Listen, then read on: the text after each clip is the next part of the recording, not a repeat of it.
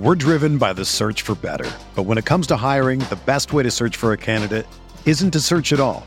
Don't search, match with Indeed.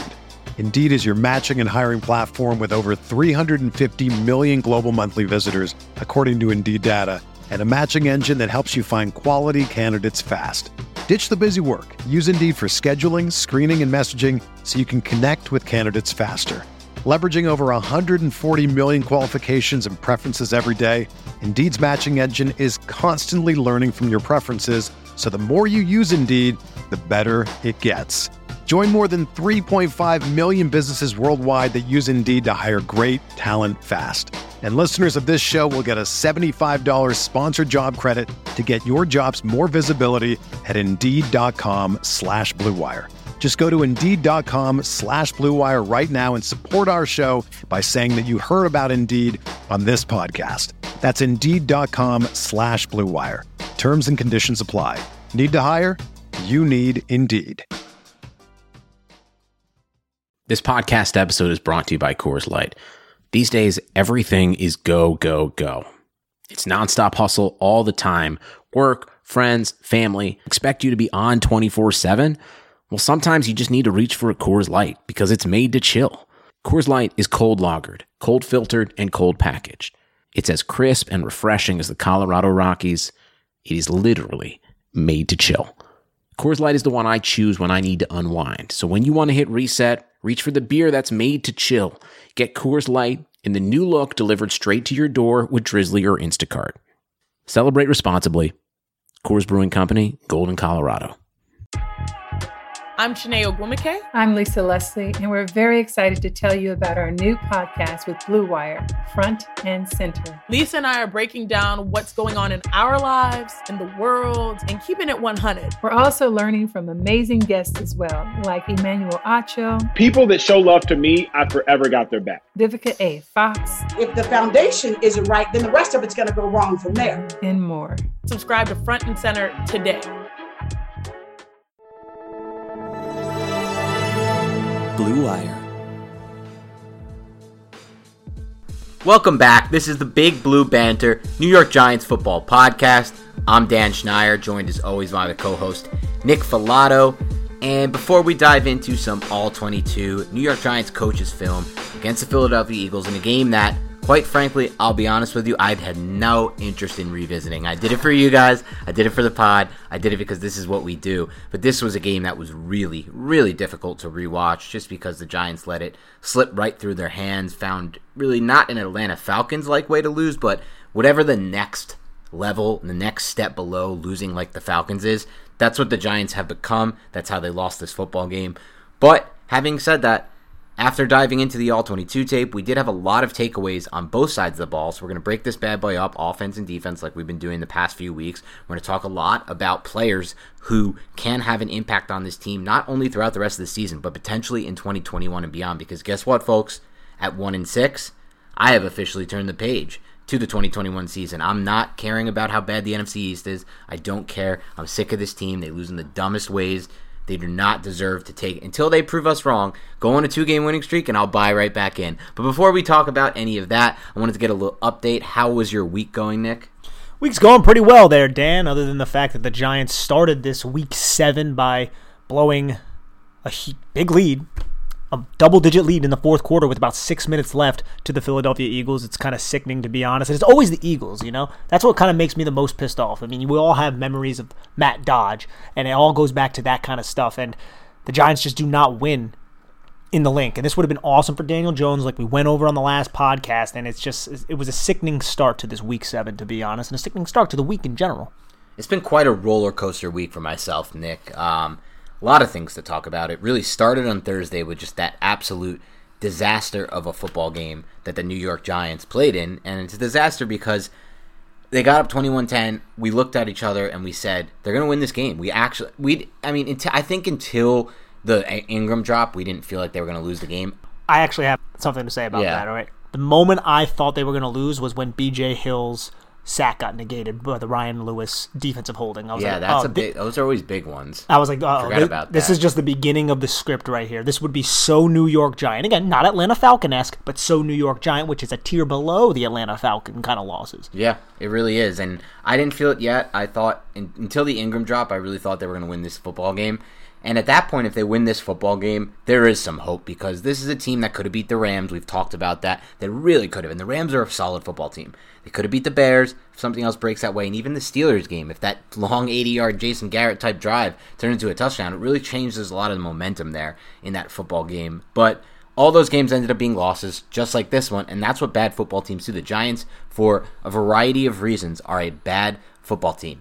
Mainly, in my mind, Dave Gettleman's the roster Dave Gettleman put together. That's the number one reason. You watch this offensive line, there's nothing too good to talk about. Gates has some good, we're going to get into it. Gates has some good reps. And again, these guys have good reps. We don't mean they're all bust yet. But there is so many problems. It's not just the tackles. A game like this, it truly shows you that the interior is still nowhere close to set yet. And that includes their best player on the interior, Kevin Zeitler, an older guy. So we're going to get into all of that. But my week has been a roller coaster. It started with that. And then it went so high. I got the highest of highs on Friday, Nick. The highest of highs.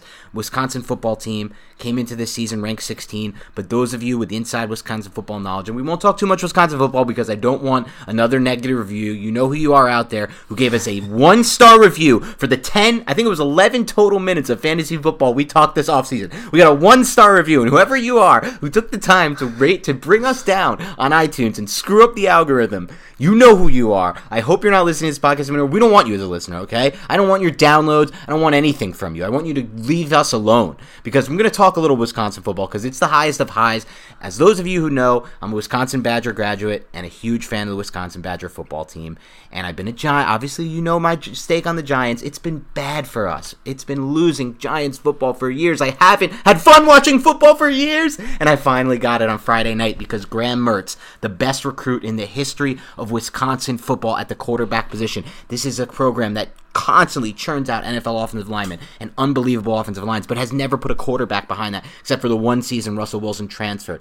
They finally got him, the third best traditional quarterback recruit. Last year he redshirted. I wasn't happy about that decision, but this year, an injury to our first quarterback, Jack Cohn, brought Mertz in, and the kid was lights out, completely lived up to the hype. He went 20 of 21 for, I believe it was 206, somewhere in the 250, 260 range, 5 touchdowns, 1 incompletion, no interceptions. Dating back to last year, because he played a little before redshirting, he now has a 5-2 touchdown to incompletion percent ratio. A 5-2 touchdown. This kid is the real deal. He made bucket drops. He maneuvered in the pocket. He was poised. It was everything. Everyone was talking about it. And that high was then taken all the way down on Sunday by some unbelievably bad luck in fantasy football, including me losing by 8 points because Tyler Lockett went off for 42. And again, no more fantasy football talk, but this roller coaster just kept crashing and crashing until it finally burned for me yesterday on Sunday night when it was revealed that Graham Mertz tested positive for COVID, and in the Big Ten that means 21 days off, which is a lifetime considering they're playing every week. And then just now, as we hit record on this podcast, I got an alert on my phone that Chase Wolf, the Wisconsin Badgers' backup quarterback, remember their third quarterback because they already lost Jack Cohn to a broken foot, and now Graham Mertz tests positive, and now Wolf as well has tested positive, so they are they're done. It's over. The 9th-ranked team in the country with all the hope in the world, one of the best offensive lines in football, one of the best defenses in football, and the phenom rookie quarterback or freshman quarterback. It's all over for me, Nick. So things aren't going well. I need a little pick me up here. Yeah, that really sucks. And Mertz, I mean, from what you said, and watched too much of the Badgers game, looked phenomenal too. So hopefully, once he gets over this virus, he comes back and he starts lighting up the Big Ten. But can you guys hold water through the next 3 games? I think they would have potentially been able to if Chase Wolf was in. I think now that they're going to be down to their 4th-string quarterback, it's all over. It's just an absolute disaster. And I don't know if Wolf would have been able to beat Michigan, which is 3 games from now. So anyway, back to Giants football. This all leads me to a potential high, or at least something that I'm going to use to raise myself up a bit. And that's the play of Daniel Jones, because Me and Nick both felt after watching this on broadcast twice that he played a really good football game with limited mistakes. But when you watch it on the All-22, it gets even better. I mean, this is a guy who went 20 of 30. This is a guy, I get it, it's only 187 passing yards, but that is not what you should be focusing on. You should be considering the rushing yards as well, which is more total offense the Giants needed and got. And you got to consider the big-time throws that he made in this football game. There's a reason why Pro Football Focus, a website that just hates on Giants quarterbacks, it seems like, and hasn't had anyone rated above 30, has this kid rated in the middle of the pack right now, and doesn't have him rated as low as maybe his yards or raw box score stats would suggest, is because he's really doing, I know they're 1-6, so it would be hyperbole to say he's putting the team on his back, but he is the only reason this offense isn't Bears-like. And for those of you who just watched Monday Night Football, recording on Monday night this week, that's what a really dysfunctional offense looks like. You want to know another one? Go back and look at the end of the years of the McAdoo era with the Giants. That's a truly dysfunctional offense. This is an offense that is not great, but can move the ball and can make big plays at time. And we saw in this game, I thought, Jones with finally getting some looks of more man coverage and more blitzes, not even always man, but just blitzes from the Eagles, did a good job making big-time throws. So let's start there, because I think you agree, you're excited. Talk about the one play that has you most excited about Daniel Jones' development in this game. So the one play I would say, for sure, it kind of is something that he did pre-snap and post-snap, and that was the touchdown to Tate. It was the 1st and 10 with 4:20 left in the first quarter. So he's on the far hash. Tate's splitting the near hash and the numbers. So before, if you watch this play pre-snap, Jones is kind of pointing out blitzes and he's communicating with Tate if Tate needs to run hot or if Tate is going to run the slot vert. Tate ends up running the slot vert, as you all know. And on this play, Jones diagnoses the blitz pre-snap, sees the blitz post-snap, knowing it's man coverage. What he does, there's a middle of the field closed safety in the middle of the field. So he looks that safety off. So and before you go any further, let's break down, just for those, because we like to go back, we like to do these breakdowns. I know a lot of people have commented and said thank you for doing this, because a lot of people are learning the game with us, and that really makes us feel good, but it also makes us feel a responsibility to explain this. So what do you mean by middle of the field safety, for those who don't know? Yeah, so a middle of the field closed look safety, from a defense is when the middle of the field essentially has a safety in it. So there's two types of, I guess, looks you can really go with. I guess three if you consider cover zero, which means there's no safety. That means there's a blitz. So a middle of the field closed means there is a safety in the middle of the field. A middle of the field open means it's usually a too high type of defense. So that means the safeties flare out and they cover a deep half of the field.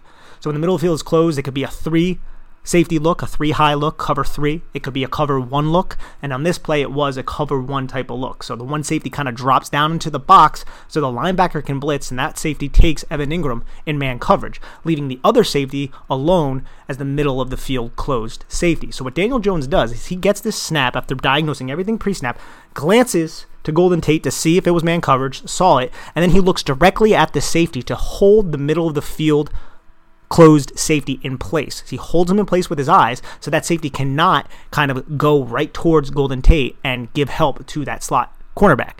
So what he does is he holds that safety in place, and then he goes and he just lofts it, a perfect pass right over the shoulder of the defensive back into Golden Tate, and Golden Tate's just one-on-one there because Daniel Jones was able to look that safety off. And this ended up being a touchdown because Golden Tate kind of broke the arm tackle of LeBlanc, I want to say it was, and it ended up being 6. And that's just a really good play by Jones because he diagnoses it pre-snap, gets the look that he thought was going to happen, diagnoses it post-snap, looks the safety off, goes back to Golden Tate, uses good footwork, his shoulders are square and perfect, throws a beautiful ball to Golden Tate, and it ends up being 6 points. Yeah, not only did he do all of the things you said, and there's a lot of advanced stuff in there from the pre-snap ability there, but also the post-snap to hold the safety.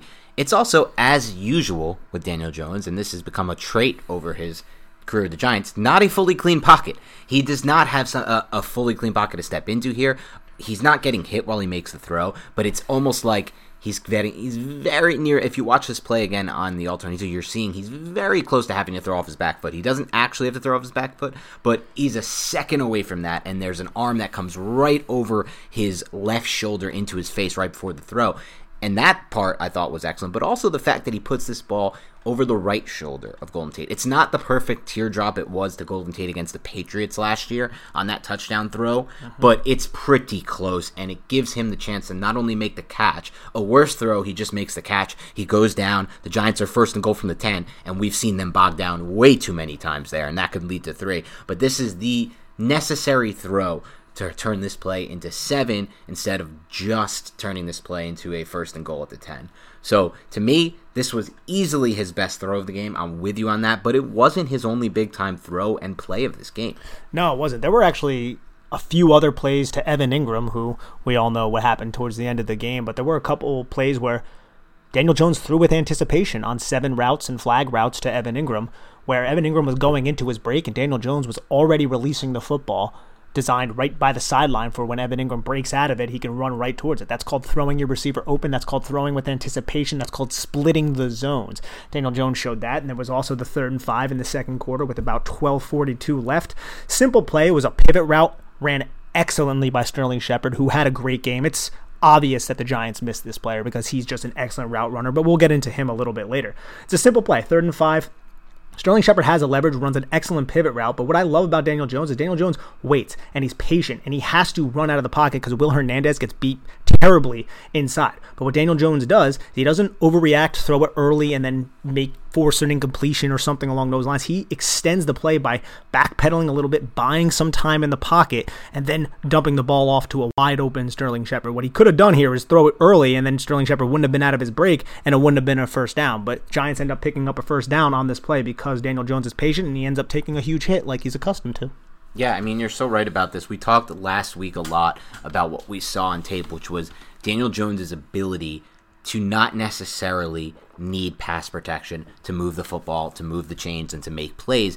And that's a good thing because, A, last year, and in previous years with the Giants and with a lot of football teams around the NFL, quarterbacks who don't have that ability turn these into drive killers. I mean, this is a play where the blocking by Hernandez could lead to a sack and the drive's completely over. I mean, this is a 3rd down, but when it happens on 1st and 2nd, it's a drive killer, especially for almost any kind of offense. When you get that far behind the chains, your drive's over. But in addition to that, it also shows that he is the type of quarterback that can not only make plays out of structure, but maintain ball placement out of structure. If you look at where he releases this football on this play to Shepard, you're right, he did an excellent job here of waiting for Shepard to get out of his break, but more importantly, he's throwing on the run while moving to his right. This was something we saw at Duke. He did a great job with it, something we saw last season. It's something he does a really good job with, I think, pretty much because of his arm mechanics, but also because of his athleticism. I didn't really think he would be that much of an off-platform thrower at the NFL level. I remember watching him last year and actually that being extremely impressed with that as it got to the NFL level. That's something like, okay, this was a trait I didn't know he had for sure. Yeah, I saw it at Duke, but I saw it on a pretty limited basis because for the most part in Duke, it was a lot of quick game and it was a lot of get the ball out of your hands really fast. But with the Giants, that's not really possible because A, you're in the NFL, and if you run too much quick game, you're done. And B, not only that, you're also playing behind an offensive line that just isn't good. It's not good anywhere. There's one player playing pretty consistent football, that's Kevin Zeitler.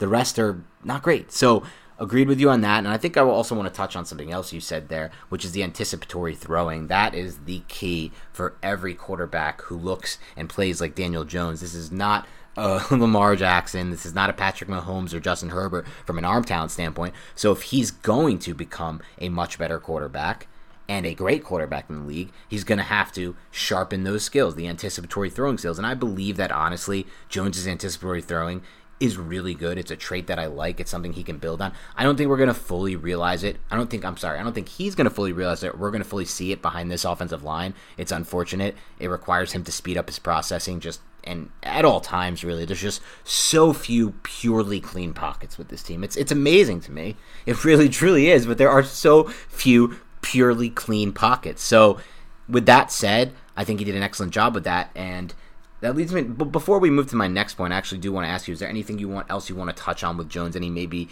more positive plays or anything negative that stood out to you? Well, there was the second quarter with about 4:46 left, 1st and 10. I thought Jason Garrett did a good job sprinkling in play action at the right time to really force those linebackers to bite up. And on this specific play, Jones throws with anticipation on a skinny post to Sterling Shepard. And I feel like another reason why we don't see anticipatory throws from Daniel Jones maybe as much as we would like, even though we are aware that he could do it, is because he was throwing the ball to guys like C.J. Board and Damian Radley. I feel like with players like Sterling Shepard, he can do that because he has a higher level of trust in that player. I mean, there were a couple, we can get into Sterling Shepard now or we can wait, but there were a couple routes that Sterling Shepard ran in this game that were just absolutely insane. The goal line route, the play before he scores that touchdown, which was an excellent route, and he added that subtle push off to kind of really put Darius Slay into a position where he couldn't make a play on that ball. Excellent play call by Jason Garrett, by the way. But before that, there was a release on the line of scrimmage by Sterling Shepard that was absolutely insane, and he made Nicole Roby-Coleman just basically fall flat on his face. I mean, he didn't fall down, but it was Roby-Coleman was not in position whatsoever to make a play on the ball if the ball was thrown to Shepard. But the thing was, the Eagles, who were kind of aggressive in this game, which is not really customary for Jim Schwartz. He doesn't really blitz all that much historically, but he blitzed a solid amount in this game, trying to confuse and rush Daniel Jones. On that play, Daniel Jones threw it to Golden Tate because the linebackers blitzed. Golden Tate should have had inside leverage, but Golden Tate didn't win at the line of scrimmage. And it was good coverage by whoever the covering defender was. But if you watch Shepard on that play, Shepard made Nicole Roby-Coleman, got his body completely turned, and Shepard was just darting towards the back flag. And for those of you who want to see this play, you don't only have to have NFL Game Pass and tee it up to where Nick told you it was. You can go check out Nick's Twitter because he actually posted this clip up on Twitter. This is the type of clean release. When we talk about, and I want to get into a lot with Shepard because in my mind, from watching all 22, on both sides of the ball, the player who stood out to me the most on either side of the ball in this game was Sterling Shepard. I don't think it can be understated how good of a game he had. And I think when you look at just the box score, you'll say, oh, this is a pretty good game, right? He had a few catches, he had a touchdown, I think he just topped 60 yards. It's not about that. It's about it's about the separation he creates. It's about what he has to do to get open on some of these routes and just how clean some of these releases are. And he's not only their best route runner, but he's the guy, the reason he was taken this early, I believe he was I don't remember now. I remember it was a few picks after Michael Thomas, early mid-second, was because of what they saw at Oklahoma from the route running standpoint. He has some of the best releases off the line of scrimmage. And it's not only that, he's an extremely tough receiver. We'll get into a lot of Shepard. Before we do that, though, I want to take a quick break to hear a word from our sponsors, and then we'll dive into Shepard because there's a lot to talk about there. Even though sports had a break, your business didn't. You have to keep moving, and that makes hiring more important than ever. Indeed is here to help. Indeed.com is the #1 job site in the world because Indeed gets you the best people fast. Unlike other sites, Indeed gives you full control and payment flexibility over your hiring. You only pay for what you need. You can pause your account at any time, and there are no long-term contracts. Plus, Indeed provides powerful tools to make your search that much easier, like sponsored jobs, which are shown to be 3.5 times more likely to result in a hire, with 73% of online job seekers visiting Indeed each month. Indeed is going to get you the important hire you need, just like they have for over 3 million businesses. Right now, Indeed is offering our listeners a free $75 credit to boost your job post, which means more quality candidates will see it fast. Try Indeed out with a free $75 credit at Indeed.com/BlueWire. All one word. This is their best offer available anywhere. Go right now to Indeed.com/BlueWire. All one word. Terms and conditions apply. Offer valid through December 31st. Football is back in full swing. You might not be at a game this year, but you can still be in on the action at BetOnline. BetOnline is going the extra mile to make sure you can get in on every possible chance to win this season. From game spreads and totals to team, player, and coaching props, BetOnline gives you more options to wager than anywhere else. You can get in on their season opening bonuses today and start off wagering on wins, division, and championship futures all day every day. Head to BetOnline online today and take advantage of all the great sign-up bonuses. Don't forget to use promo code BlueWire, all one word, at betonline.ag. That's BlueWire, all one word. BetOnline, your online sportsbook experts. Okay, so let's talk Shepard, because I think I said on the last podcast, this offense is night and day with Shepard. I know there was some talk during the weeks he was out with injury. The Giants should trade Shepard. The Giants should cut Shepard. I disagree with all of that. I do not care. First of all, you guys know me. You know I'm not a big believer in the cap meaning much, the salary cap, quote unquote, even though you watch teams just make a mockery of it year after year. And the Giants are nowhere near their cap, by the way. So a guy like Shepard, who really changes everything for Jones, I truly believe that. I watch this football team. You watch that game. And there's nothing Evan Ingram does that comes anywhere close to making the same kind of impact that Shepard does on the field. There's nothing Golden Tate does that comes anywhere close to making that kind of impact. And like I said, it's a combination of things. The skinny post he ran that he got open on so quickly and then was able to break back towards the outside and get yards after the catch. The route you talk about, the whip route where Jones rolls out on that 3rd and 5, the separation creates an out. The goal line route, which I want you to dive into now. These are just 3 plays that stood out. And you factor all that in with how tough he is as a receiver, with how the fact that he very rarely drops passes, and the explosiveness after the catch, which we haven't seen a lot of, to the extent because, in my opinion, mostly because of the offense, and that's somewhat holding him back. Again, it would be a lot easier for him to create more plays after the catch, as we saw in his early season with the Giants, if there was an Odell Beckham on the field, or if Evan Ingram could actually live up to his athletic billing, or if Golden Tate was still playing at kind of the level of a year and a half ago.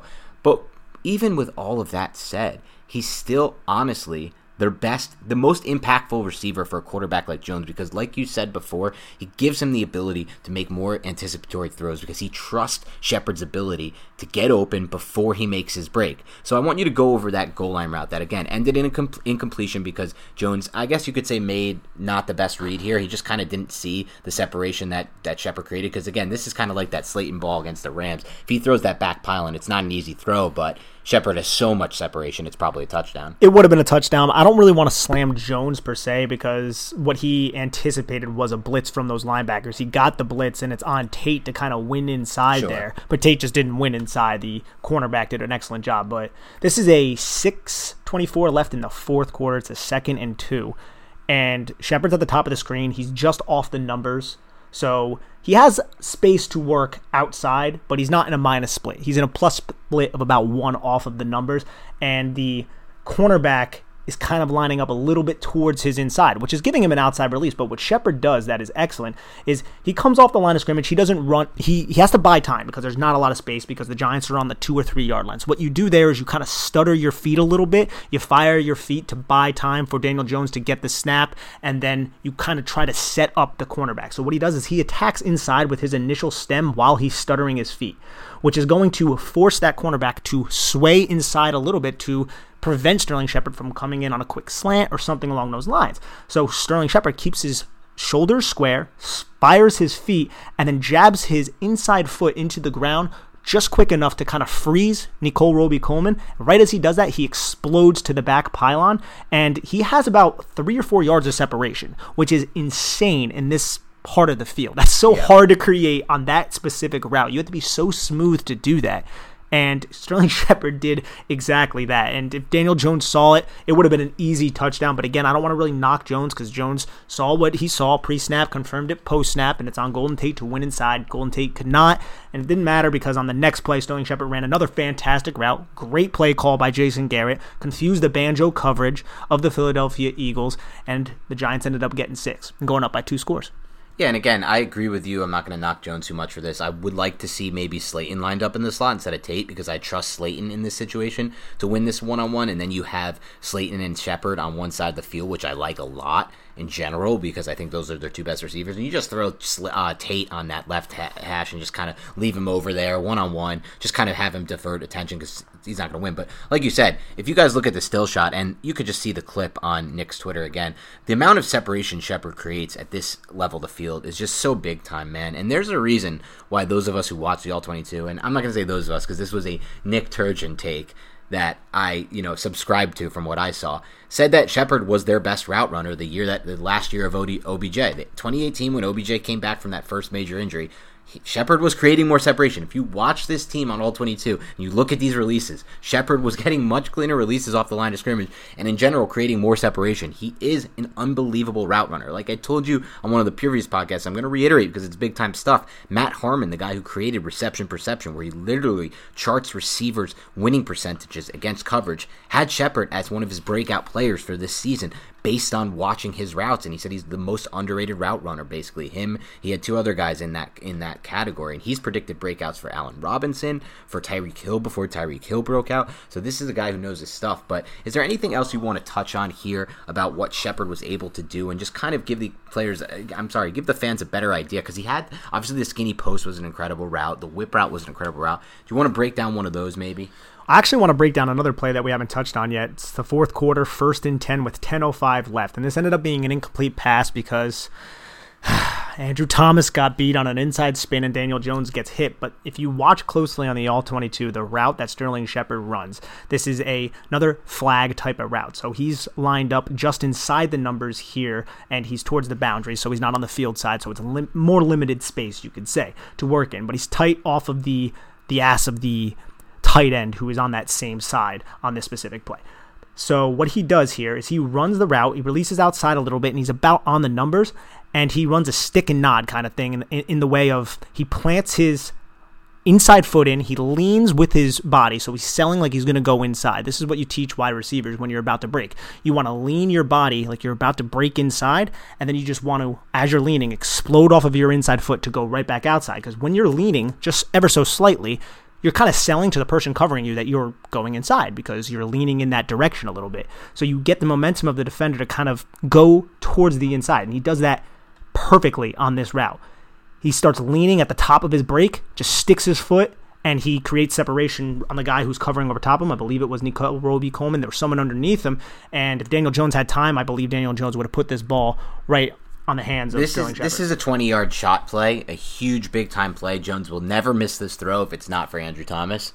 I'll just be honest with you. I mean, There's 20 tackles in the NFL who can hold up better there.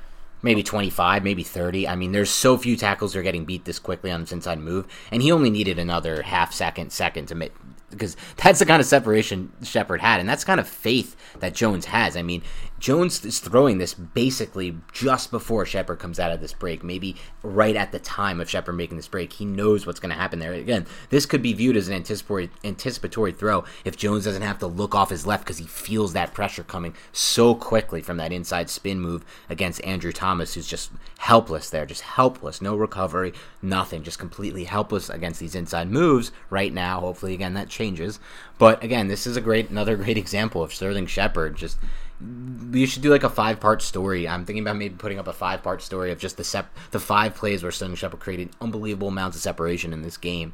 And it's just truly special to watch this guy play football. I really, really am high on Shepard. I know he's injured a lot, and I know that the stats aren't always there. But when you watch this guy on film, he looks like a building block. He really does. And remember, Sterling Shepard is not anyone who's like, he's been on the roster for longer than people think. So obviously people think, he's maybe a player who's on that back end. 27 years old. A lot of receivers come into their own around year 5 in the NFL. And as they get older into this age, you look at, it takes a receiver at least 3 years to get rolling. And then into that 4 to 5 range, he really finds his niche. But that's kind of changed a little bit as receivers have kind of come along faster lately in the NFL. But I would not be surprised if he ever can avoid that injury bug, if he can become a really big time player for this kind of offense. I think the Giants need him to. Of course. To be honest. And I think this offense may look a little bit different because as we saw Jason Garrett in this game, it was also a product of Philadelphia's secondary and just the game plan that Philadelphia and Jim Schwartz had against his offense. But we saw some deeper shots here.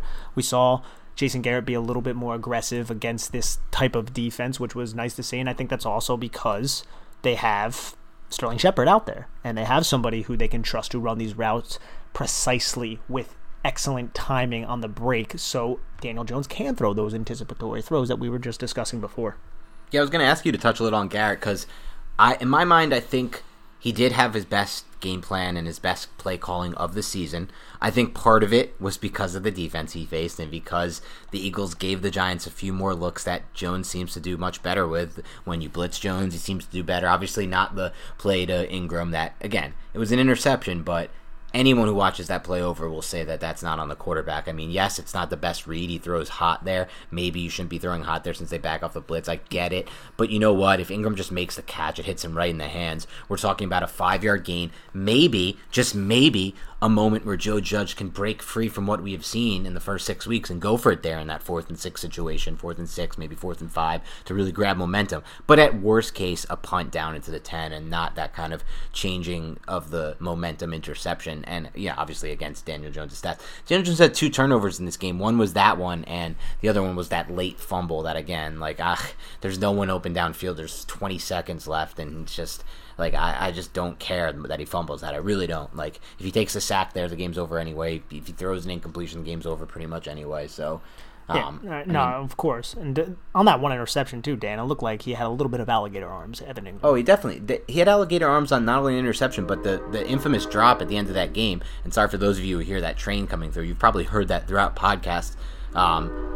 Recording right around a train station, but there's nothing we can do about that. We hate it. Trust me, we hate it more than you do. But anyway, he also had alligator arms on the infamous drop to essentially lose the game for his team. I mean, this is a guy who's had alligator arms throughout his career. He's had alligator arms. That's kind of part of what he is. He makes some tough catches at times, so I don't want to say he's not a tough receiver, but I do think that at times he hears footsteps and he sees footsteps and he doesn't fully extend his arms. I mean, there's nothing else to say really about that. I don't remember him making like huge contested catches in his career. He's not a big contested catch guy. He's not a huge contested catch guy, but he has made some really great catches, I should say. Like, he's had that one-hander against the Bucs where he ran that little middle route and one hand stabbed it.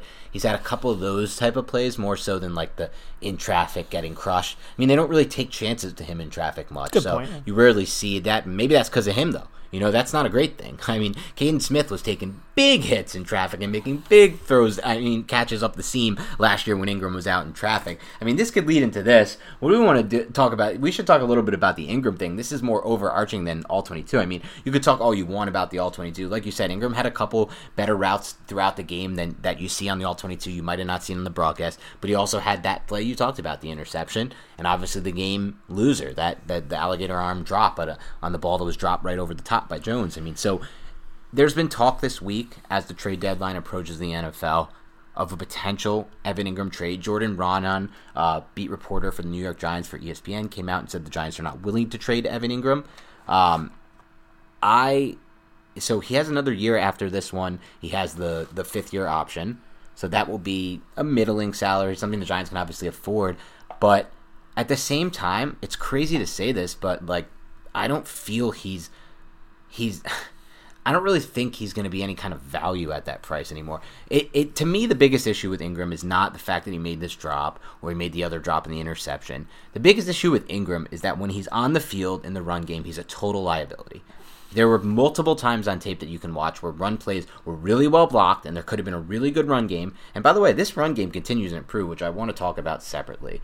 But there were at least 2 plays in my notes where if Evan Ingram doesn't ruin the play because he's on the field and he can't block and he lets his guy through, a run play everyone else is doing their job on the run play but Ingram. Those type of situations. One had Caden Smith on the field and he even did his job and he had his blocking. Again, some of these blocks aren't perfect, but they're doing their job. They're staying in front of their guy and they're giving the running back a chance. But then Evan Ingram lets the guy through and the whole play gets blown up. So to me, the fact that he's such a liability when you have him in line, and it just totally not only tips your hat like we had, Fred Smoot come on and say a couple weeks ago, but really just hurts you. Just really hurts you when you are calling those run plays. Even if they guess run or guess pass, it doesn't matter because everyone still needs to execute their blocks, and that's something he has a lot of trouble doing, not for lack of effort, but for frame. And it's almost worse that it's frame instead of effort because effort maybe can be fixed or the light can turn on there. Frame will not be fixed. He's not going to bulk up. He can't really bulk up. His frame is what it is. He's not a very wide athlete. He's not too tall, especially for tight end terms, 6'3" So the fact of the matter is, he's not a great route runner. He's not doing too much in the passing game. They're not using him to kind of always run up the seam to kind of open up other areas of the field for other receivers and kind of use them as a knife in the defense, like you see, old Sean Payton offenses do with like the Devery Henderson types or the Ted Ginn types. So he's not serving that role. To me, he's somebody you actually should really look to trade for a multitude of reasons. Third would be amazing. I would take a fourth for Evan Ingram. I really would take a fourth for Evan Ingram because I don't know how much they lose by putting Caden Smith on the field now instead of him, giving Caden Smith about 90% of the snaps, putting Tailolo in to Smith's role, or, moving somebody else back, calling back up Garrett Dickerson, getting him in the role. Scotty Simonson's on the streets. Maybe put Scotty Simonson. I don't know. Let's bring Will Tye back. Why not? I don't know. The point is, some of these guys can actually hold their blocks in the run game, and some of these guys, and a guy like Caden Smith can give you something in the passing game. Obviously, Caden Smith, by the way, is not an unbelievable blocker. I'm not sitting here trying to say that. But what I'm saying is he does his job in the block game, and his frame allows him to. So for me, I'm curious to hear your take, but I'm on the position now of I would trade Evan Ingram for a fourth or better. If the Giants could get a third, I think I can get on board. But a fourth is where I'm thinking I'm not 100% sure just because it is difficult to say because I look at Evan Ingram and I think there are so many flaws there. I do. But a fourth is tough also because I don't want to cut you off. I want you to get back into this. But yeah. I may take that back because a fourth would mean like a late four because we're trading with a playoff contender. So it's like, late four is kind of rough. All right, let me rephrase. I'm back on three. I'm on three. A three I would definitely consider. A late three. But what I'll say about Evan Ingram, and it sucks because he hasn't executed his assignments, obviously, but it is a focal point of Jason Garrett, of Joe Judge, to get Evan Ingram involved in every single game plan since week one. Now, if he was able to have success in the plays that were designed, we're talking about a totally different story. And obviously, he did not have success in this, mainly because of drops, because of mental errors and things along those lines. I honestly think the Giants, and it's hard to do this because the play calling, but I think they should use Evan Ingram in sort of a big slot role. Yeah, it's the only... I think you can design plays for Evan Ingram. You can take advantage of his athletic ability. I know he's not a great route runner, but he's still a better athlete than the majority of people the Giants have on their offense. So I think you can find success for Evan Ingram, but you have to kind of stray away from the fact that he's this tight end because he's not a tight end. He's not. He doesn't block like one, and it's not, I feel like, the way he could be best utilized. Now, the Giants have made a concerted effort to try to give him the ball on end-arounds. They've tried to throw him little flare passes. They've gotten him involved on those deep 7 routes, and I love the fact that they did. I think that's the way you utilize him. I think you utilize him down the field a little bit more because he is fast off the line of scrimmage when he doesn't have to release on somebody who is covered. He's quick. His acceleration is excellent. He's just not nuanced, and he has the dropsies, and that is unfortunate. A third-round pick is something I would definitely consider. A fourth, like you said, I think it would be a late fourth. I think the Giants don't necessarily have that many skilled position players. Maybe they can get something out of Ingram, and I know it's like going around in circles. We're like on a damn merry-go-round of terror right now with Evan Ingram, but he is still talented in the sense of just being an incredible athlete. I just think they have to harness that skill set and not rely on him so much in the other facets of being a tight end because he's not a tight end. Yeah, it's interesting, Nick, because I think there's a lot of good points you bring up there. For starters, I've always said this, and I will continue to say this.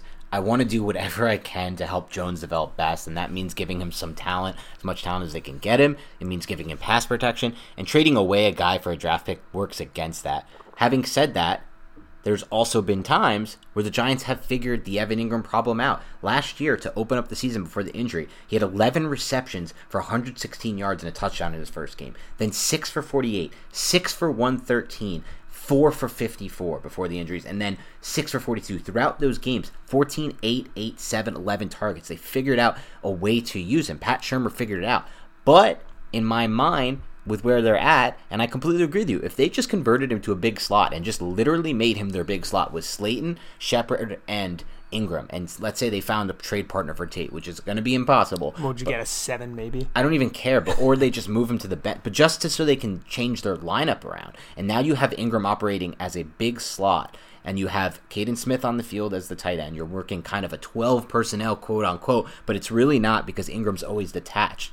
Then I can get on board because then I don't have to worry about him in line as a blocker screwing up all these run plays and having that frame that just can't hold up. But my issue is That's not the kind of thing you can do in the middle of the season in week 8. That's something you needed to do with a full preseason, with a full training camp, with a full OTAs. It needed to be part of your offense. I don't think right now they can completely retool this offense to move Tate out of the lineup and move Ingram in and Caden Smith in on a full-time basis at the inline position, and then have Ingram strictly as this detached player. I agree some team might figure that out, and it will make us pain.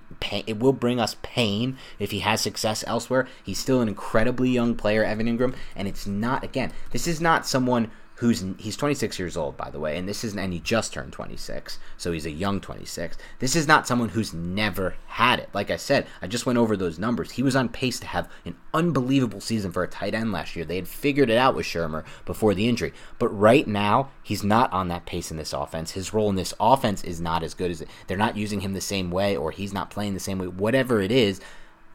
If you can get a 3 for someone like that, considering they're going to probably bring back this offense next season with Jason Garrett, and I don't know if they're going to, maybe they could look into it next year, retool his usage. Again, even with that being the case, there's still only 1 year left. It's for a pretty hefty price considering what he's giving them now. And with that 3rd round pick, if it's a 3, you might be able to find a Fred Warner. Teams have done it. You might be able to find a receiver that at this point, honestly, they might be better if you're just going to use him in this detached slot receiver role. You might be better off just getting someone with more of an actual wide receiver there. Because again, even if he is in this role, dude, he's still not a great route runner. So it's like, is it even that good? Like, I know Tate's not giving them that much, so it's like better potentially than a Tate. But like, you might be able to find someone who can be a really good route runner from that role. And in that case, I just don't know. I'm at the point here with Ingram where it's like he's had a long time to kind of establish himself. And at this point, I really do think I'd be willing to take a 3 if that was possible. I think a 3 is fair. It's crazy, though, man. The margin of error in the NFL and how we perceive things as fans and people who cover the team. If Evan Ingram literally catches that ball, we're being like, oh, man, Evan Ingram, they used him downfield. If he catches him in stride and houses it, it's like a whole nother story. It's a whole nother story, but literally he drops it, and that's just the microcosm of his career there. He comes up small in big spots. Yep. He does, and he's been a cause of several of Daniel Jones's interceptions through this season. And the drops have been there as well. The blocking has not been there. I mean, we've harped on it. He's been a huge disappointment. We expected, and you and I talked about it on this podcast, we expected him to kind of come out in this Jason Garrett offense and be a huge focal point, and he hasn't been. And he hasn't been by play call, and that seems to be maybe because he lacks in other parts of his game that kind of prevent him from having success, along with the fact that, Andrew Thomas and Cameron Fleming can't hold up in pass protection to allow deep routes to really develop, especially from the tight ends. You need to usually keep them into chip a little bit. So I acknowledge his athletic ability. I acknowledge what he can do. He just hasn't done any of those things. I wouldn't want to get rid of him for like a 5th or a late 4th. Yeah, agreed. I think a third would be fair. But you're also talking about a team who has Sterling Shepard and Darius Slayton, 2 guys who are banged up a little bit here and there, and really nothing else behind them in terms of skill if Evan Ingram's not there. And again, Evan Ingram, still a dangerous player when you get the ball in his hands with space, and the Giants, Jason Garrett, have definitely tried to do that in every single... Dan, we've watched every game in and out. Every single game plan, one of the focal points of the offense is to get Evan Ingram the ball. Yeah, I think it could be the main focal point, honestly, because it's not like they really have that role for Slayton. They don't move Slayton enough into the slot, which I think they should do more of personally. I think he should be their focal point. I think he's the most consistent player. Him or Shepard. I'm down with either one. Yeah. But you're right. They think that Evan Ingram can be this guy that really chugs this offense along without Barkley. But ultimately, he hasn't proven that just yet. So We'll see what happens there. But let's move forward with the offensive line. I want to start, before we get into individual player breakdowns or the pass protection, I want to start with the run blocking, because I actually like what I saw from the run blocking in this game. And I liked what I saw from one specific player in the run game, and that's Wayne Gallman. And I know we touched on it while watching the broadcast. Man, this guy runs hard. Man, this guy does a good job of picking holes. And man, this guy can really fall forward with the best of them. And falling forward is a skill as a running back. Trust me. I know people will take it for granted, but getting those extra 2 yards can really help keep an offense, especially like this one, on pace, on schedule, give them opportunities, not put them so far behind the sticks where they can't convert. And I think he's a really nice, decisive runner, Wayne Gallman. That's probably his best attribute, is his decisiveness as a runner. But for any of that to work, the blocking has to be better. And I think now we have a 2 straight game sample size against pretty damn good fronts. I mean, again, the Washington Redskins and the Washington football team and the Philadelphia Eagles defensive fronts are strong defensive fronts that are not super easy to move the ball on in the run game. And I think they found some real. These are not. We're not talking about a team that's running for $150 or $200 and just totally controlling the game. That's obviously not the case here. But this is a team that's finding more success in the run game, especially when Evan Ingram doesn't blow a play up or when Andrew Thomas doesn't blow a play up. And I want to try to dive into why. I think to me, from what I've seen, it's a combination of a little bit more diversity in the run game, some more good reps from Nick Gates, Kevin Zeitler pretty much always doing his job in the run game, in my opinion. He's not at some mauler in the run game, but he's always doing his job. And I'd like to hear what your opinion is on why the run game has been a little bit more successful lately. Well, first off, Wayne Gallman looked fantastic down the stretch of that game for the New York Giants. But one reason, and I'm not trying to poo-poo on the New York Giants, the Eagles and Jim Schwartz like to line up in a lot of wide nine. They like to spread their defensive line out, which makes it easier to kind of have the offensive line get to double teams and then climb. And for those who don't know what Nick means by the Y9 defensive alignment, let's break it down, Nick. Yeah, so essentially the Eagles are going to come out with both of the end man on the line of scrimmage, both of their defensive ends, they run a 4-3 front, are going to be wide, significantly wide off of the tackles, which means the interior guys, the other 2 linemen, are usually in a 3-tech and a 2-eye technique. No one's really in the A-gap. So that allows there to be double teams if you line up with a tight end on both of those interior guys. And if your tight end and then the other tackle can just kind of hinge the end man on the line of scrimmage out of the way, you can form a double team and then climb to the second level, acquire the linebackers, and then the running back can hit the hole and go. And that definitely happens on a 1st and 10 with about 7:50-ish left in the first quarter. Devonta Freeman is the running back, and I like what the Giants did. They put Caden Smith in a position right behind Will Hernandez. So he wasn't necessarily a fullback. He was kind of like an H-back who was moved over. It's a unique kind of position from Caden Smith. But what they do is they attack the A-gap because they're in a wide nine front. So why not run interior? You're going to get 2 double teams, and that's exactly what they do. This is a duo type of run from the New York Giants where they form those double teams, climb, and Devonta Freeman picks up 7 yards on the play. Caden Smith kind of gets to Nathan Gary, picks him up, and all you see is 2 double teams right off the bat. You see both those guys attack the end man on the line of scrimmage, eliminate them from the play, and it's on the safety to kind of fill that A-gap and make a tackle. But Devonta Freeman picked up 7 yards. So I thought the Giants did a good job attacking the front 4 of the Eagles, the talented front 4 of the Eagles line, just based off their alignment. Yeah, I think you brought up an excellent point. There's a lot of good play calls in the run game based on the defensive alignments, and that's a good thing to see. It means that they're getting together, they're getting more continuity in the run game, and they're making better calls to kind of figure out ways to create yards. I mean, there was the play with Dion Lewis where obviously he picked an excellent hole, and that was actually a really savvy run by a guy who doesn't have much of that on tape. But there's there's a huge hole on that play created by the blocking there up front. Yeah, Caden Smith does an excellent job on that specific play because the Giants line up with 2 tight ends, it's Evan Ingram and Caden Smith. And so Kevin Zeitler and Cameron Fleming, because he's on the right side, double team it's a 4-eye technique. And Caden Smith has to kind of come along and chip to help Evan Ingram, and he chips and helps Evan Ingram. And if he didn't do that, obviously, I don't think Evan Ingram would have been able to hold that block up. And then he climbs up to the linebacker. Caden Smith locates the linebacker, and Dion Lewis just squeaks through the hole to pick up a gain of 19 yards on that play. So in the 4th quarter, while the Giants were kind of needing this play. Exactly, and there were a couple runs with Wayne Gallman where I felt like the blocking was pretty solid as well, but Wayne Gallman just did an excellent job kind of getting skinny through the hole and exploding from the line of scrimmage to the second level and kind of outrunning linebackers and forcing safeties to really kind of come down and make tackles. So I thought the running game was pretty good. I think some of it is a product of the fact that they were able to run against the wide 9 front, which is an easier front to run against, but I don't want to take anything away from the guys because I felt like they were able to execute their assignments and climb and not have a linebacker or a defensive lineman in the lap of Wayne Gallman or Devonta Freeman, which is something we've seen way too often from this team. Yeah, and I want to touch on, before we move to the pass protection, and we are going to kind of focus on 3 players there in my mind that I want to talk about. That's Andrew Thomas, Matt Peart, and Will Hernandez. But before we do that, I want to touch on a little bit of Nick Gates today because I actually had an excellent conversation. Part of my roller coaster weekend included one high, which was going down to Manalapan to visit my cousin Ari and my Uncle Steve and Aunt Carol.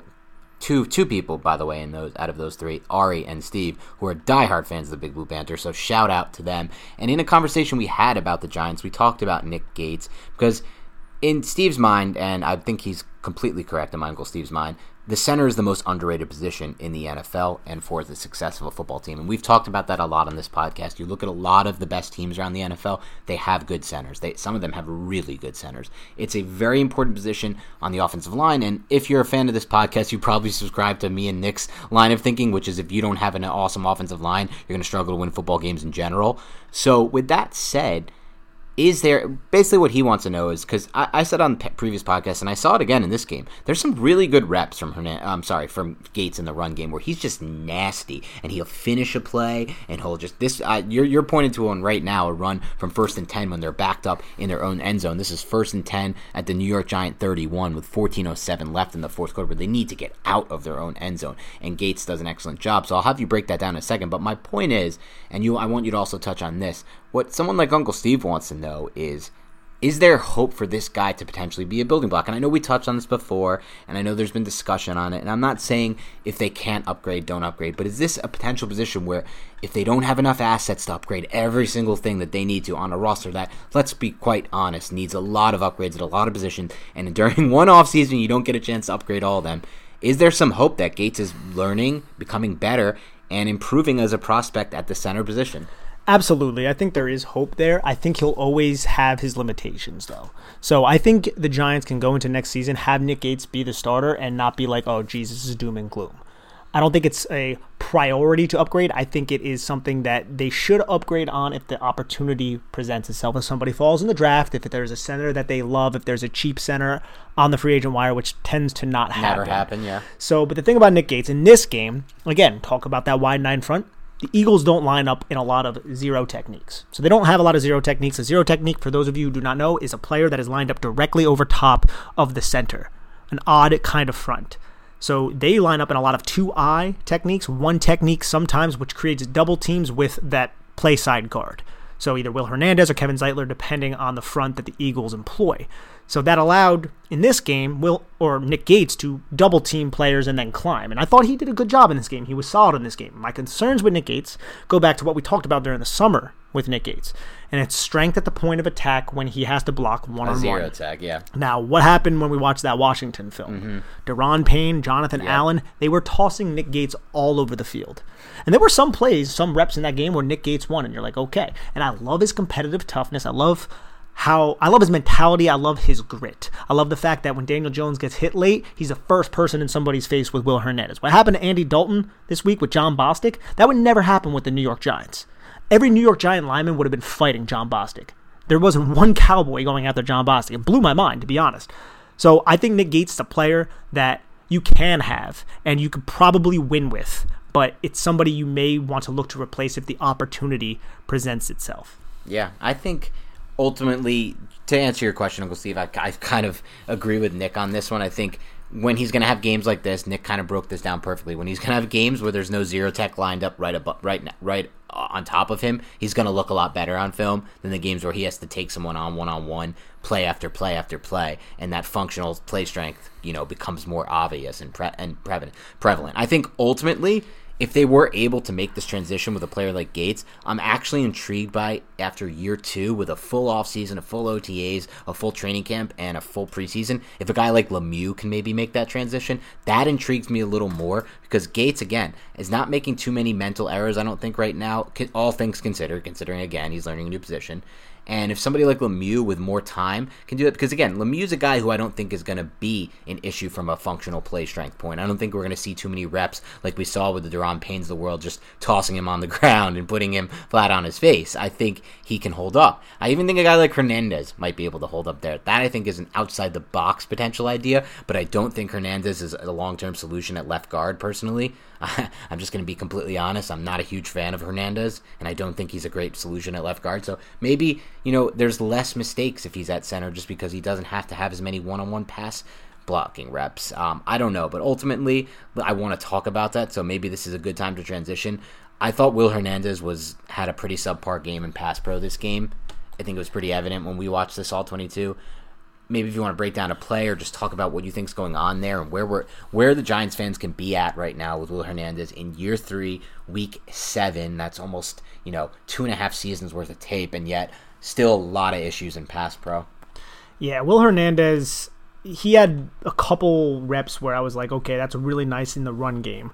But there were also a few reps where him and Thomas were not on the same page passing off stunts. There were a couple reps where Thomas seemed like he did a good job getting his guy, shoving him to Hernandez, and then transitioning off. But Hernandez can never really collect the guy on the stunt, and the penetrator for the stunt ends up blowing through his inside shoulder, and that forced Daniel Jones to kind of overthrow. I think it was Sterling Shepard on one of the plays where it should have been a 20-yard gain. I'm not going to put it on Jones. That's on the offensive line for not holding up their protection because it was sort of a bang-bang situation.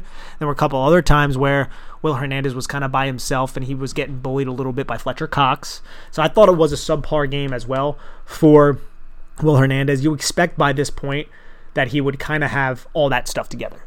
You would really hope that he would have all that stuff together. It just doesn't seem like it's really coming to fruition for him at the moment. Now, there was one play I wanted to highlight that is good for Will Hernandez, and that was on the 1-yard line. Obviously, you want your interior offensive lineman to be able to plow through people in short yardage situations. Now, if you guys want to see that, it's the third quarter. It's a 1st and goal, about 6:48 left. It was on the Wayne Gallman touchdown.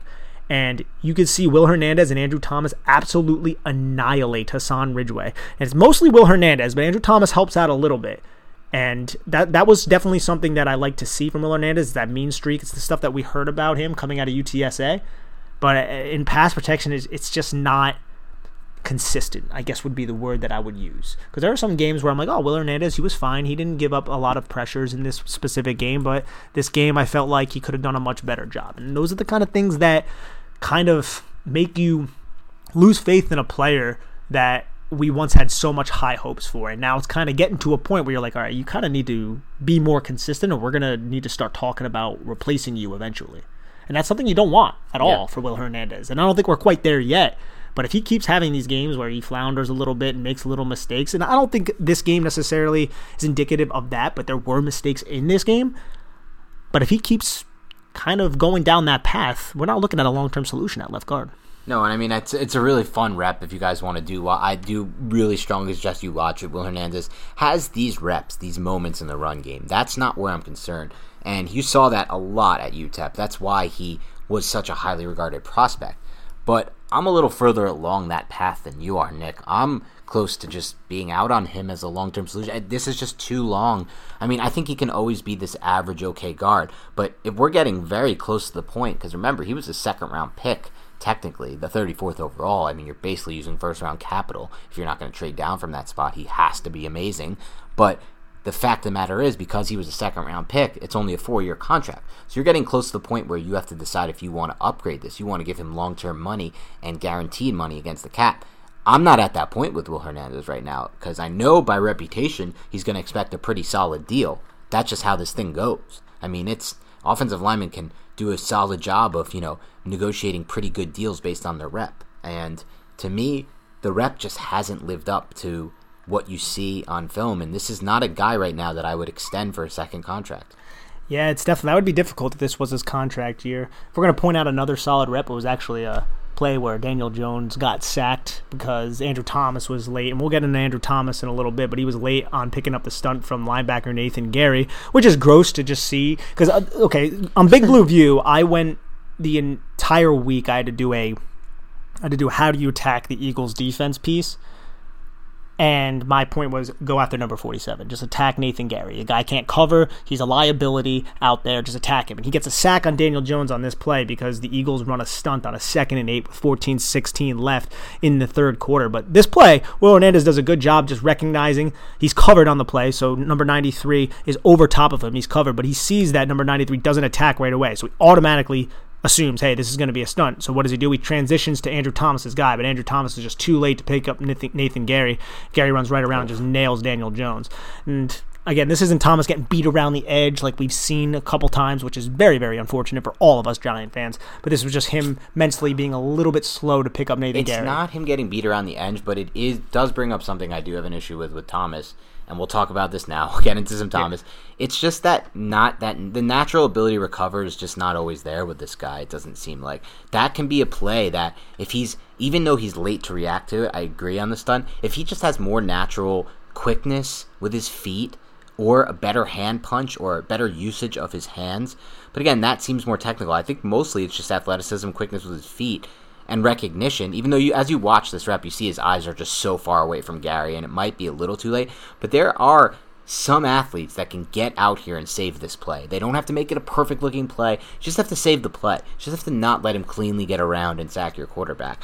But that just seems to be the case at times with Thomas. So let's get into both the tackles, because Pert got a few reps, not too many, had one really bad rep, and I feel like the Giants kind of went away from him. So I want to hear your take on that, and ultimately if that was the correct decision, or if they should try to maybe let Pert take his lumps like Thomas is essentially doing. They're giving Thomas 1,000,000 reps no matter how bad he's playing. So let's start with Thomas, who I think had another really bad game for the New York Giants in pass protection. I don't want to say this. This is not me trying to take any. Again, some people are accusing me of being like happy about Thomas struggling, which is absurd. Do you guys understand that we want, not only because we grew up liking this team and fan this team, we want this team to be good because it makes for more interesting podcast content, and it creates 5 times the listener base. People who want to listen to this team, people who are listening to this podcast, you guys are the diehards. We love you. You're listening to us talk about a 1-6 team. Do you know how many people want to hear it? Do you know how many bandwagon fans jump on good teams? I've seen it every year. Covering the NFL is my job. When you're a good team, there are 5 times as many fans. Fairweather fans, and we're accepting you. We love Fairweather fans. Yeah. I want Fairweather fans. I'm not criticizing them. I love a good Fairweather fan. Come on in, enjoy the podcast. But you know who's not going to come for a 1-6 season? The Fairweather fans. So don't try to pin that on me. I want this team to be good. And yes, I did have him as my OT4, and I did talk myself into the pick after it because of Gettleman's track record with guys like Taylor Moton with long arms. But there was a reason I had him OT4, and so far he's looked by far and away the OT4. He's probably like the OT7 in this class as of just right now through 7 games. I ultimately think he's going to be a pretty solid to average tackle. I don't see any kind of all-pro potential with him personally. I never really did, which is why he's my OT4 and someone I would never take it for. But again, when he puts together a game like this, you have to call it like it is. You can't just sugarcoat it for the fans. You can't just keep making excuses. He had a really, really bad game in pass protection. Am I wrong? No, you're not wrong. I mean, he's had a lot of really bad games. There's one play I want to highlight for anybody on Game Pass because I think it's important to highlight this specific play for a few different reasons.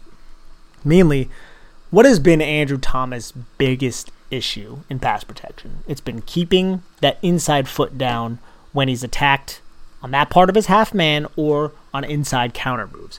And on a 3rd and 3 in the first quarter, 7:13 left, there's a wide rusher. I believe it's Derek Barnett, the kid from Tennessee from a few years back. And he attacks the inside shoulder of Andrew Thomas. Andrew Thomas is alone on an island on this play. And what happens initially is he goes right for the bull rush. And he attacks that inside shoulder, and you see Andrew Thomas's inside leg come up. And as we've seen so many times this season, sadly, that inside leg goes up, his balance goes to crap, and usually it results in a sack of Daniel Jones or Daniel Jones running for his damn life. But on this play, Andrew Thomas's inside leg comes up very briefly, and he's able to plant that leg back into the ground, use his power step, anchor down, resync his hips, and establish position on Derek Barnett. I think that is sort of a telltale sign, or just a maybe glimmer of hope that he can fix these issues of him having this incredible vulnerability of being attacked inside. Now, there were plenty of times throughout this game where he gave up his inside. But at this rep, I looked at it and I said, this could be Mark Colombo trying to really remind him, hey, you need to really protect that inside. And this was maybe a rep where he was successful doing it for once. I think that's a glimmer of hope there. But we can go over just here in a little bit. There were several times throughout this game where he failed at doing that. But the fact that he did it here with a wide rusher, with him on an island, with that wide rusher attacking his inside shoulder, a little sliver of hope, no? It's a sliver of hope. Again, I think ultimately these slivers of hope are important to point out because if he's going to be what I ultimately think he's going to be, which is a solid left tackle. That's my hope, at least at this point. He's going to be a solid but unspectacular left tackle that you can win with. Somebody like, like how about the dude from? I think he can be like the dude from the Bucs, the Donovan Smith type, maybe. Maybe he's a Donovan Smith type, and you could win with a Donovan Smith in the NFL. The Bucs are doing it right now. Teams can do it. Ultimately, he's going to have to do things like you just said. He's going to have to take the coaching, show that he's improving based on the coaching, and show that the technical stuff can get cleaned up. So ultimately, I do think there are athletic limitations with Thomas. That's my personal opinion. I've had that since before the draft, and that's not going to change. But if he can really perfect his technique and start to use his long arms as a weapon, it can make up for all that, and he could become above average as a tackle. And obviously, we can talk about him consistently getting beat by these inside moves because he put it on tape, and again, he had several plays again this game where he just got destroyed by these inside spin moves. But ultimately, right now, if you want to know what I find so disturbing about this Giants football team, and I just looked this up as we were talking, according to Pro Football Focus, which again is not a Bible by any means, but they are charting every single snap of every single game of every single team, which pretty much no other website does. There are 57 offensive tackles in the NFL right now who have played at least 50% of their snaps. 57 offensive tackles in the NFL. Do you know who's last in pass protection on at least a minimum of 50% of the snaps right now out of the 57 tackles? I'm going to guess. I think it's Andrew Thomas. It's Andrew Thomas. But you want to hear what's even more alarming and disturbing about this set of stats right now that I'm looking at? Number 55, tied for 55, so tied for the second worst in the NFL in pass protection, is Cameron Fleming. The Giants literally right now have the 2 worst offensive tackles in the NFL in pass protection according to Pro Football Focus's metrics. It's a testament to Daniel Jones, man. It is a testament to Daniel Jones, but it's also a goddamn disgrace. It's a goddamn disgrace. How the frick can this team... One of these guys is the 4th overall pick. What the hell, Gettleman? Step your crap up. And the other guy is some guy he signed to freaking start this year, Cameron Fleming. You know what? The Eagles found some idiot who played rugby and he's doing better than him. The rugby guy's doing better than him. I mean, come on. Bobby Hart has a better pass blocking grade than Cameron Fleming right now. Okay? Say less, Bobby Hart has a better pass. Terrence Steele. Okay? That's like a 6th-round pick. An idiot. George Fant. Here's another idiot the Jets signed that everybody laughed at. Dennis Kelly, a career swing tackle who's been forced into duty for the Titans due to injuries, has a better pass ball game. It's just, it's tough, guys. It's tough. But the fact of the matter is, if you want to know the number one reason why the Giants are struggling right now on offense, at times I've said it's Jason Garrett, but as I look at these stats, Nick, and as I continue to watch more tape, I'm starting to shape my opinion and think it's more this tackle play. So that leads me to my next question. Matt Peart obviously had the bad rep, which we can talk about. It was the rep where both Thomas and Peart got destroyed on one play, and I'm sure Joe Judge looked at that and was like, oh my God, I want to kill myself because how the hell are my tackles this bad? How the hell am I supposed to win football games with tackles like this? Dave, get on the phone. Dave, where are you? How the hell did you do this to me? But somehow it's worse than the 2011 season where the Giants were dead last in pass pro, or the season where Jerry Reese tried to start Bobby Hart and Eric Flowers as his right tackles. But I digress, and I ask you this, Nick. What's going on with Peart? Why can't they get him on the field for Cameron Fleming? Because we just clearly showed that Cameron Fleming is not playing well. I mean, at least if you subscribe to Pro Football Focus and what we've seen on tape, Cameron Fleming has been the second to worst NFL offensive tackle and pass protection. So why can a guy like Peart not take his lumps like they're doing with Thomas? What do you think the issue is there? And why are we not seeing Peart surpass Cameron Fleming as the right tackle? I just think they're bringing him along, man. I think it's that simple. I mean, you have one of your rookie tackles, the 4th overall pick. Obviously someone you had much more faith in than Peart. Lead the league right now with 37 pressures. The next highest is 29. That's not good. Cam Fleming has 20. This is according to Pro Football Focus, but we've watched the games. So combined, they have 57 pressures allowed. That's insanity. That's actual insanity. There are teams, I can assure you, that don't even have close to 57 pressures with the entire offensive line. There's definitely teams that have not given up 57 pressures on their entire offensive line. It's insane to think about, and it really makes me, and I'm somebody who's generally, I think, a little bit higher on Jones than some other people. It makes me view Daniel Jones in even a better light. I think so too. This is totally blowing my mind with Daniel Jones. It really has, because how the hell am I going to kill Daniel Jones when this is the case? I don't know. I mean, to be fair, Eli Manning in 2011 had a pretty similar situation with his 2 tackles. They actually had a much better situation going on with the interior that year. Not too much better, but they were 32nd overall in pass protection according to Pro Football Focus in 2011 when the Giants won the Super Bowl. But it was mostly the tackles who graded out dead last, so it's a similar situation, and obviously Manning did the best he could with that. But again, remember, Manning also had a nice run-and-shoot offense that he was like in year 7 of, and totally mastered the offense. He had Manningham on a career year, he had Nix on a career year, and he had Cruz on a career year. So the Giants obviously don't have any of that going for them. And at the time, obviously Eli was a better quarterback than Daniel Jones is currently. Of course. But with all that said, I don't know how the hell I can even make any conclusion on Jones at the end of the season when this is probably going to be his situation for the next 8-9 games. Like, I don't see this improving too much. So this is what he has. He has 2 tackles that have combined to give up 57 pressures in 7 games. It's out of control. It's asinine. It's really crazy. But on to Pert. I think they're, like I was saying, I think they're bringing him along a little slowly. They see what's happening with Andrew Thomas, kind of throwing him into the fire. Hopefully he can adjust on the fly. As for Pert, none of us really expected him from a development standpoint to be ready to play this season. I think in his limited time playing, he's shown that he has a lot of intriguing skills. But on the play that we're talking about, it's a 2nd and 8 with 3:28 left, and I believe it is in the second quarter. Yes, it is. And again, we talked about the wide 9 and the vulnerabilities of how you can run on it sometimes. But the reason why teams run wide 9 is it creates advantageous angles for the edge rushers. And that's what happens. So basically, the Giants line up in 12 personnel. They have a tight end on each side to kind of help protect the wide 9 rushers. And the rushers are both yards off of the tight end. So they're way out there. So that creates advantageous angles for those edge rushers, and it puts those tackles on an island. So when these edge rushers explode out of their stance, both Andrew Thomas and Matt Peart are in a position where they have to block all by themselves with a person running, and they can go inside, they can go outside. It's kind of a hard position for those young tackles to be in to kind of pick where they're going to go and how they're going to frame their blocks. And as for Matt Peart, the edge rusher gets to his outside shoulder, and Peart gets his hands inside, but you can kind of see the edge rusher has the edge on him. So he just pushes through the outside shoulder, gets his outside or his inside arm underneath the outside arm of Matt Peart, and then he rips through. So a rip move is when you are able to kind of sink your leverage as a pass rusher and then get underneath the armpit or the arm of the tackle and then just shoot your inside arm up. And what that does is it forces all the momentum of that blocker up and into the air, and you can just kind of explode right around, get your hips into the pocket, and then sack the quarterback. And that's exactly what happened here. And as for Andrew Thomas on this play, well, Andrew Thomas got beat inside. It's kind of what he does. He doesn't even really overset on this play. I think he sets well, but he punches, and when he punches, he lunges, and Derek Barnett just spins inside. And he picks that right foot up, that inside foot, he lifts it.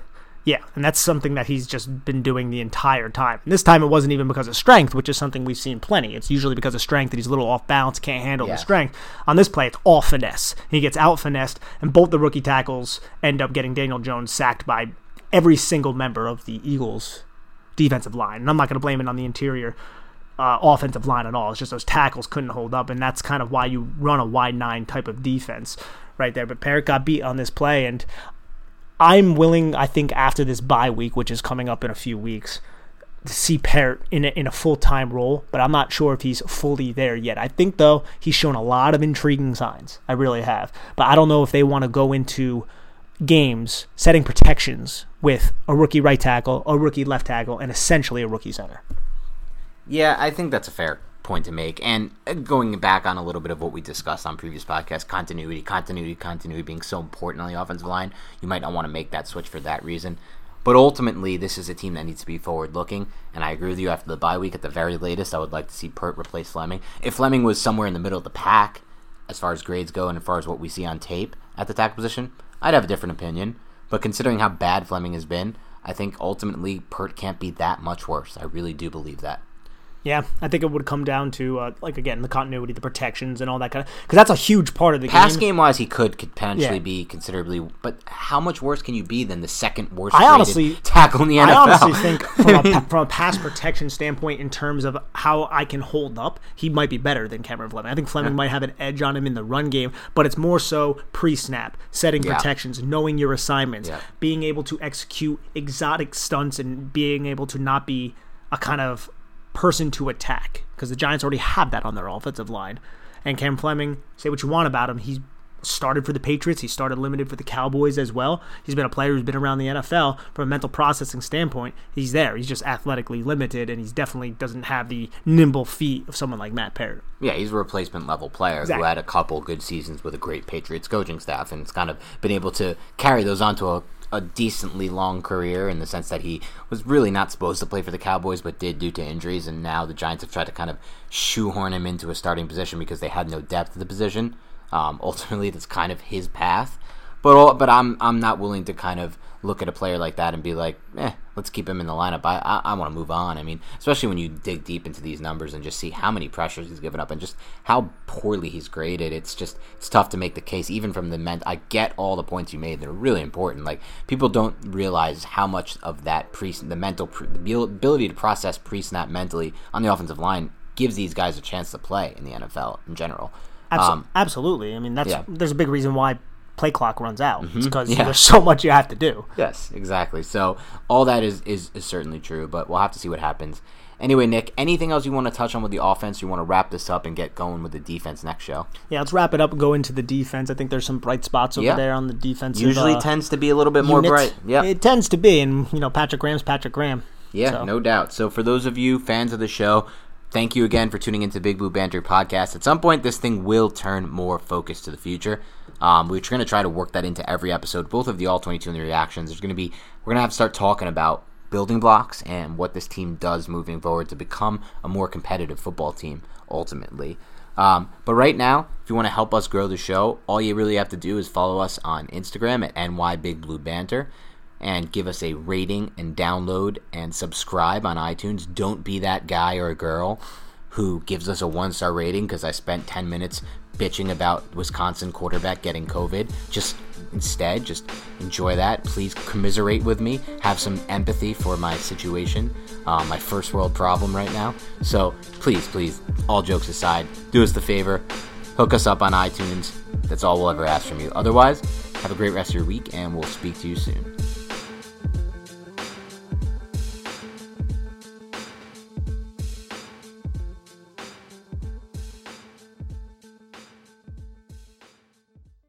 This is the story of the one. As head of maintenance at a concert hall, he knows the show must always go on. That's why he works behind the scenes, ensuring every light is working, the HVAC is humming, and his facility shines. With Grainger's supplies and solutions for every challenge he faces, plus 24/7 customer support, his venue never misses a beat. Call quickgrainger.com or just stop by. Grainger, for the ones who get it done.